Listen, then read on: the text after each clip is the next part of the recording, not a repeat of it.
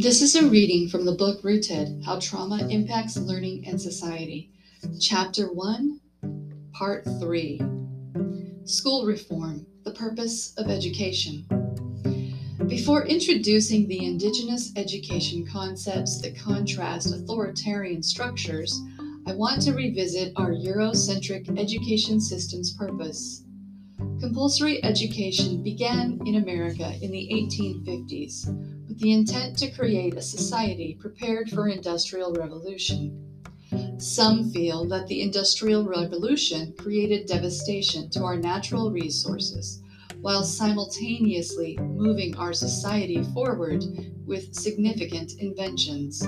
This is from Hobsbawm, 1999. That have ultimately brought us to the current technological era. Society has changed tremendously since the initiation of compulsory attendance in public schools.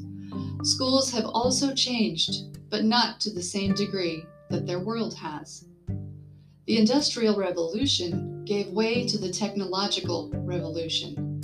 Education today focuses on examinations and verification of learning through rote memorization. Teaching to the test also narrows the curriculum, forcing teachers and students to concentrate on memorization of isolated facts instead of developing fundamental and higher order abilities. End quote.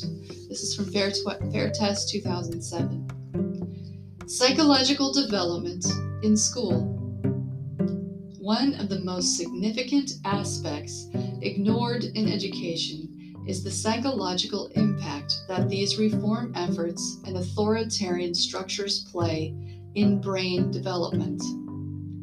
The view of the child as a blank canvas to be painted is antiquated and harmful.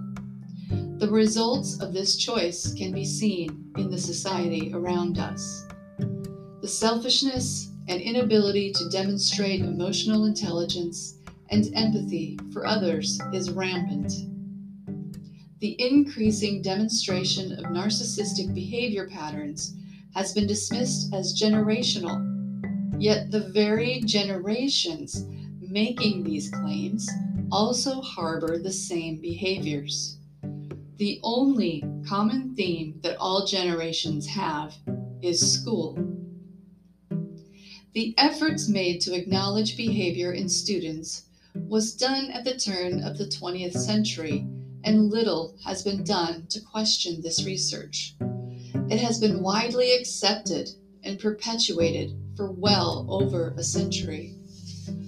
With each passing generation, we see ever-increasing tendencies toward the disregard of others and the inability to effectively manage healthy boundaries.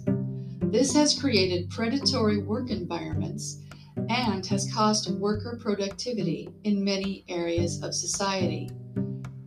In the next chapter, I will discuss narcissism and the role it plays.